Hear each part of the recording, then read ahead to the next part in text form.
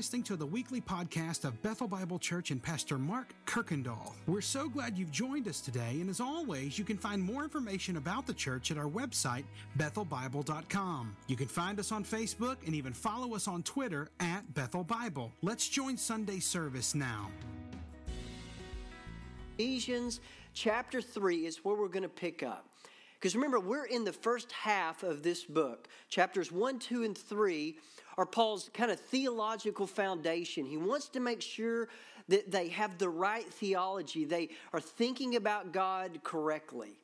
And then chapters 4 through 6, he's going to take all these theological truths and how do we now live that out? And so we're going to begin in chapter 3 this morning.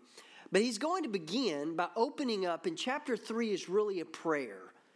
But usually what happens, it happens to me all the time, you begin praying and then you have this thought.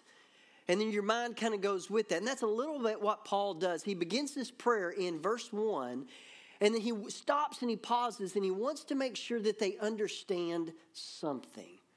And then next week we'll see the end of that prayer. And so speaking of that, have you ever heard of the Rosetta Stone? Well, most of us may think of the language learning software that you see on the TV or hear on the radio, but there actually is an actual Rosetta Stone. The thing about this is you can actually go and see it today if you were ever at the British Museum in London. But there's a man that many of you have heard of that's connected to the Rosetta Stone, and his name is Napoleon. Napoleon was the French conqueror, set out to conquer the world. And when he makes his trek into Egypt, they find a place and they begin rebuilding a fort. And as his men were doing this, they uncovered a stone. And what most people don't understand about Napoleon, we understand him as the Frenchman that was this great conqueror. But what we often don't know about him is he was a great patron of the arts and science. Well, in July of 1798, when he began his occupancy of Egypt, a couple of years later, in September 1801, he's forced out. But in those 3 years, these men were rebuilding this fort, and they came across this stone that had these strange markings on it. Well, in August of 1799, as they were repairing this, in the town of Rosetta, this stone, and they weren't for sure what it was. Well, this stone, it's about 3.5 feet tall. It's about 2.5 feet wide, 11 inches thick. And they said this stone weighs almost 2,000 pounds. And on this stone were these strange writings, these markings that no one understood. Well, in 1822, a Frenchman cracked the code. What he discovered on this stone, it contains 2 Egyptian inscriptions and 1 ancient Greek one. Well, the thing about this stone, when he began to unlock this code, he found that he unlocked the Egyptian hieroglyphics. In fact, this stone, it held the key to understanding a 1,400-year-old mystery. Well, that's a little bit what Paul is going to do today. He wants to make known a mystery that has been held for thousands of years. And so this morning, here's what we're going to talk through, just kind of an outline for you. In verses 1 through 5, we're going to see this mystery being revealed to Paul. Then we're going to see this mystery as being revealed to the Gentiles. Then it's revealed to the angels. And finally, it is to be revealed through us. But this is what I hope you'll take away today. God's mystery is that the church would make His grace visible. So let's pick up and see this mystery revealed to Paul beginning in verse 1. He says, "For this reason I, Paul, a prisoner of Christ Jesus, on behalf of you Gentiles." But Paul is, first of all, a prisoner in Rome, but he sees himself as a prisoner of Christ. So think about how incredible that is. Think of just this past week of the things that we have gone through. We've seen snow like we've never seen before here, and sleet and freezing rain and sub-zero temperatures of setting a 90-year-old record, no electricity.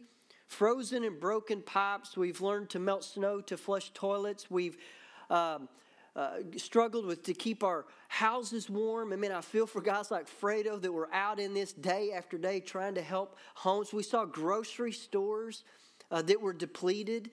I mean, I think of our own Randy Cheatham, who spent a crazy week trying to keep his grocery store open. In fact, I heard this past week he had to get a hotel room to stay close enough that he could walk to work just to make sure he was there. And many of us stuck at home. So remember that Paul is in Rome chained to a guard, but he rises above all of his circumstances. So yes, Paul is a prisoner of Rome, but he sees himself more importantly as a prisoner of Christ. But think about what it took and what landed Paul here. In fact, when Paul writes this letter, he is under house arrest in Rome according to Acts 28. But before that, Paul was standing for the Jewish faith. In fact, he says he was persecuting Christians with zeal. He was feared by all Christians and even the apostles. Well, then he meets Christ on the road to Damascus, and his life changes forever. In fact, those same Jews that loved and supported him, they start accusing him of being a threat. Scripture says he was called a disturber of the peace and that he promoted not just a wrong religion, but an illegal one. Well, Paul's problems began in Jerusalem, where he is falsely accused by the Jews of defiling the temple, their most holy of holy places. You know how he was defiling it? According to Acts 21, it was by bringing Gentiles into the intercourt. And when he does this, a riot breaks out. And in fact, what saves Paul's life is some Roman soldiers actually arrest him, and his life is spared. So Paul is given a chance to kind of plead his case. But what he does, he simply retells his experience with Christ on the road to Damascus. But then he takes it a step further, and he tells them of God's plan for him to take this news of Christ to the Gentiles. Well, when the Jews hear this, they are enraged. In fact, in Acts 22, verse 22, we read upon this word that Paul has just said. It says, they raised their voices and said, away with such a fellow from the earth, for he should not be allowed to live. In fact, the hate was so intense. These Jewish leaders vowed not to eat or drink until Paul was dead. Well, then for the next several years, Paul is kind of shuffled around in Rome in custody, and he finally ends up under house arrest in Rome. So Paul is a prisoner of Rome, but he rises above all of that and sees himself as a prisoner of Christ above all. So I think Paul, he sees his life differently than most. Well, how in the world could he do this? I think it's because Paul knows something. He believes something. Paul believes that nothing touches his life that first hasn't passed through the fingers of God. No matter what that might be, Paul believes that. So look at verse 2. He says, assuming or believing that you have heard of the stewardship of God's grace that was given to me for you. So he sees this as a stewardship, somebody that's entrusted to dispense something to other people. It's not theirs. They're just the ones that are being used to hand it out to other people. Just like if you came this week into White House needing water and there were people, this water wasn't for them. There were people there that were filling buckets of water and dispensing it and being stewards of that for other people. But notice what he sees himself as a stewardship of God's grace. That God gave Paul a grace that wasn't meant for him. It was meant for other people. So Paul's purpose in life, in fact, his reason for being born was to be God's grace to others. Paul then explains what this grace was in verses 3 through 5. He says, how the mystery was made known to me by revelation, as I have written briefly. When you read this, you can perceive or you can know my insight into the mystery of Christ, which was not made known to the sons of men in other generations, as it has now been revealed to his holy apostles and prophets by the Spirit.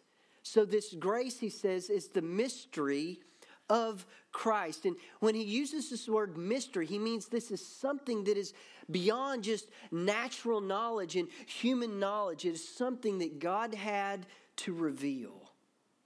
Paul then explains what this mystery was. Paul is going to unlock it for them. And you see this in the mystery is going to be revealed to the Gentiles in verse 6. He says this mystery was that the Gentiles are fellow heirs, members of the same body, and partakers of the promise in Christ Jesus through the gospel. So when he uses the word Gentile, we need to understand this was anyone that was not a Jew. In fact, Jews saw only two groups. There were themselves and then everyone else. And it's really hard for us to understand the distance between Jews and Gentiles. In fact, we're told in the Bible that Jews considered Gentiles dogs. They did everything they could to separate themselves from Gentiles. But this mystery is that the gospel was not only for the Jews. So for just a moment, try to imagine yourself as a first century Jew. Your whole life, you've looked and expected, you've heard about, anticipated this Messiah. Expected him to come, raise up an army, and then wage a righteous war of the Lord to finally drive out the Roman and the pagan persecutors, to restore the temple that you longed for. When the Messiah returned to the pagan Gentiles, they finally would then flood to the mountain of the Lord. They would learn your laws and they would submit to the Davidic covenant like you did. That God's chosen people, Israel, would be the example for the world to follow. The world would become like you. So then this traitor, Paul, he comes along.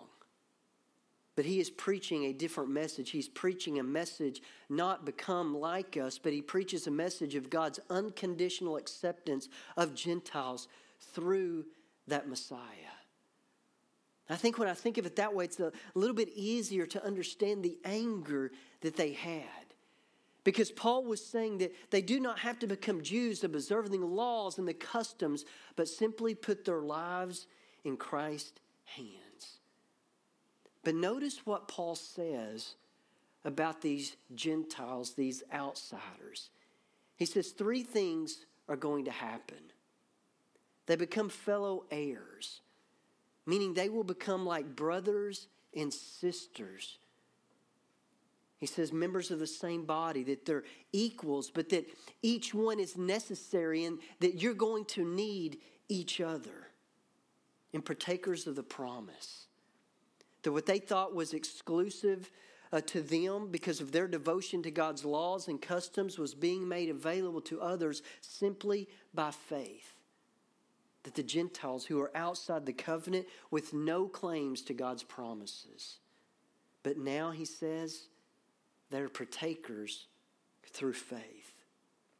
This would have been hard to understand. It would have been hard for them to accept if we'd been Jews back then. Because now look at verse 7.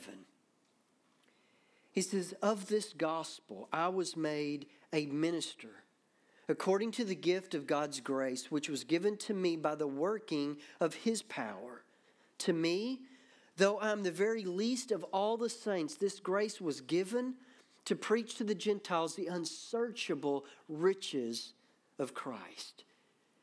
And what you've just read in these verses are really the effects of the gospel that are seen in and through Paul.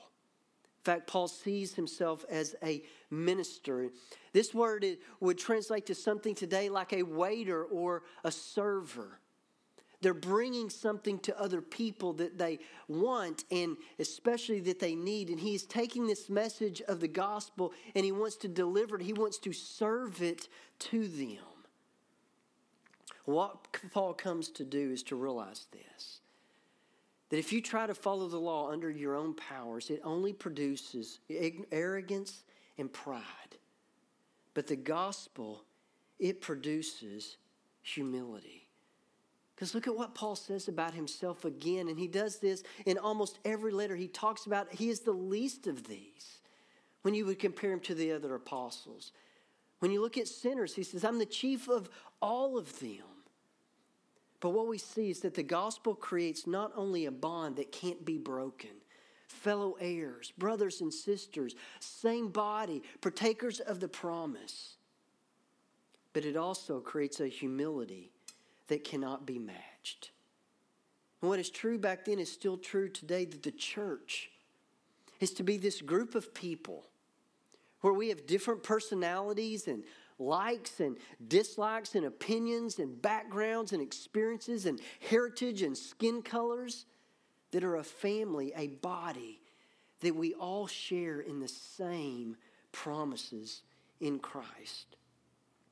But this cannot happen and it will not happen without genuine humility.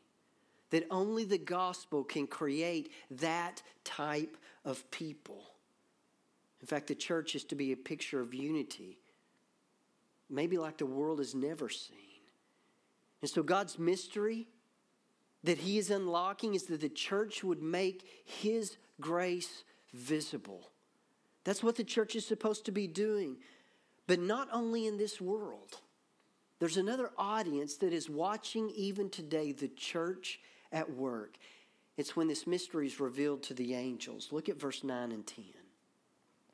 And to bring to light for everyone what the plan of the mystery hidden for ages in God. That God is revealing something to all people, the one that created all things, so that through the church, the manifold wisdom of God might now be made known to the rulers and authorities in the heavenly places. So this mystery of the gospel and unity was once hidden. But when Christ came and gave his life to create the church, this mystery was finally revealed. And it was revealed in and through the church. It was to be seen all throughout the world. But did you notice? Also in the heavens. That Paul has just painted this picture of angels kind of bent over and intently observing the teachings and the actions of God's people. That the angels watched back then, and they are continuing to watch us today as we are a part of that mystery being revealed. And notice what they're watching. It says the manifold wisdom of God. And this word manifold, it's like a pattern of a variety of colors coming together that are seen in an original beauty. I think the closest of anything on earth I'd seen in this was going to Turkey. One of our stops we made was going into a rug factory. Nothing that we might have here. Every rug was made by hand. And there was these women that were sitting down on these small little stools with before them was this fabric of variety of colors being woven by hand together. One of these rugs I was watching being made was about, probably 6 by 8. And we asked her, how long will it take her to make this rug? And she said anywhere from 7 to 8 years if I work hard. But when she gets done and this rug is displayed, the beauty is unreal of how she's taken these different fabrics of different colors and woven them together that makes them something beautiful. I think that's what Paul is talking about when he's describing the church. But I want to read for us something by Kent Hughes. I read it this week and it just helped to put this in a word picture for me of what is happening in the church today and how the angels are looking and watching. It says the angels, they've seen the greatness and the wisdom of creation. They've watched God's people from beginning of Aaron and Moses and the blood-drenched offerings and the clouds of smoke in the tabernacle and the temple and on and on. They've seen the advent of Christ, the incarnation, the death, and the resurrection of their blessed Lord. Yet, there still remains much to learn. How will it conclude or finish, they wonder? And how do you know? And do you know what they now watch? They're watching the church. They're watching us. God reveals his manifold wisdom, literally many-colored wisdom, like Joseph's coat of many colors. Through studying the church, the angelic host observes the reconciling work of Christ, which is the model for the reconciling of the universe, when everything on heaven and in earth will be brought together in him. All of this demands a view of the church so high that it challenges belief. The church, a product of God's reconciling work, will in fact be an agent in the ultimate cosmic reconciliation. This mystery keeps angels watching. That God's mystery is the church, and that it would make his grace visible. Well, then Paul concludes by answering, why would God do all of this? Why would he go through all this? Because surely there's a much easier and simpler way to display his manifold wisdom. And it's seen in the mystery revealed through us. In verse 11 it says, this was according to the eternal purpose that he has realized in Christ Jesus our Lord, in whom we have boldness and access with confidence through our faith in him. And the reason God did this is because this has always been his plan. He always wanted to use the church to display his manifold wisdom. And finally, it is being revealed through Christ. And Paul mentions two important things we now have access to. He says we have boldness and access with confidence. I'm thinking, why in the world would Paul use those two words of boldness and confidence? Well, it's because who he's writing to, who he's taking the gospel to, and it's the Gentiles. So now for a moment, just assume that you are a first century Gentile. Maybe you watched those Jews. You saw the way they lived. You saw how they interacted with one another. Maybe you even got high up on the hill and you listened or you watched them worship. But instead of seeing prejudices and arrogance and pride, you actually saw humility and love. And that is something that you wanted to be a part of. That you saw joy, contentedness. You saw love for others. But as a Gentile, you're always outside of that because of your heritage. Even if you wanted to worship with them, you'd be so timid because of your family tree and your past. But Paul says because of Christ, we can all come with boldness and confidence, not through the law, but simply through faith in Christ. This has always been God's plan, that God's mystery is that the church would make God's wisdom, his grace, visible. And so Paul now says one more thing that I want to use as kind of a point of application, because look at verse 13. He says, so I ask you not to lose heart over what I am suffering for you, which is your glory. I don't know anyone other than Jesus Christ that was able to rise above his circumstances other than Paul. I mean, Paul is a prisoner, and what does he say? He says, I am suffering for you. And he tells them that he doesn't want them to lose heart. It seems to me that they would be the ones encouraging Paul not to lose heart, but here he is in prison in Rome, chained to a guard, and he is encouraging them not to lose heart. And he says, all of this, I'm suffering for you, which is your glory. But I've been thinking all week, how in the world could Paul have such a radical view of his life?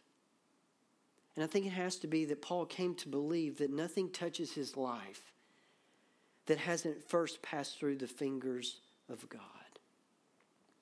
And so this morning, I hope that we would walk away with a greater appreciation, a greater commitment to, a greater love for his church.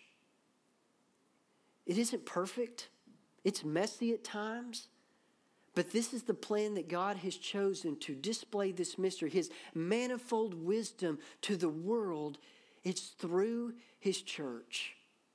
And it was great to see in some ways even that happening this week of people opening up their homes to others, of doing whatever they could to go and to help maybe unfreeze pipes or helping a vehicle that was stranded or whatever they could do, offering food.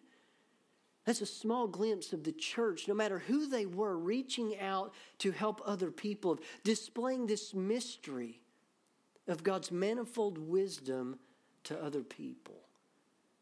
But we're not done yet. You and I are a part of God's manifold wisdom.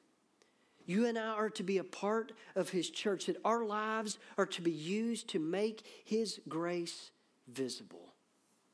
So now I'm not for sure what the next week or days or months holds. But I pray that we would begin to see our lives a lot more like Paul, of knowing that no matter what happens in my life, it must first pass through the fingers of God. No matter what comes our way, it's an opportunity for us to be used in a way that we are displaying for the world God's manifold wisdom. Thanks again for listening to the podcast today. We hope that you were blessed and encouraged. And if you have any questions or comments, we want you to let us know. Simply send your thoughts to questions@bethelbible.com. Thanks for spending time with us, and be sure to join us next week on the Bethel Bible Podcast.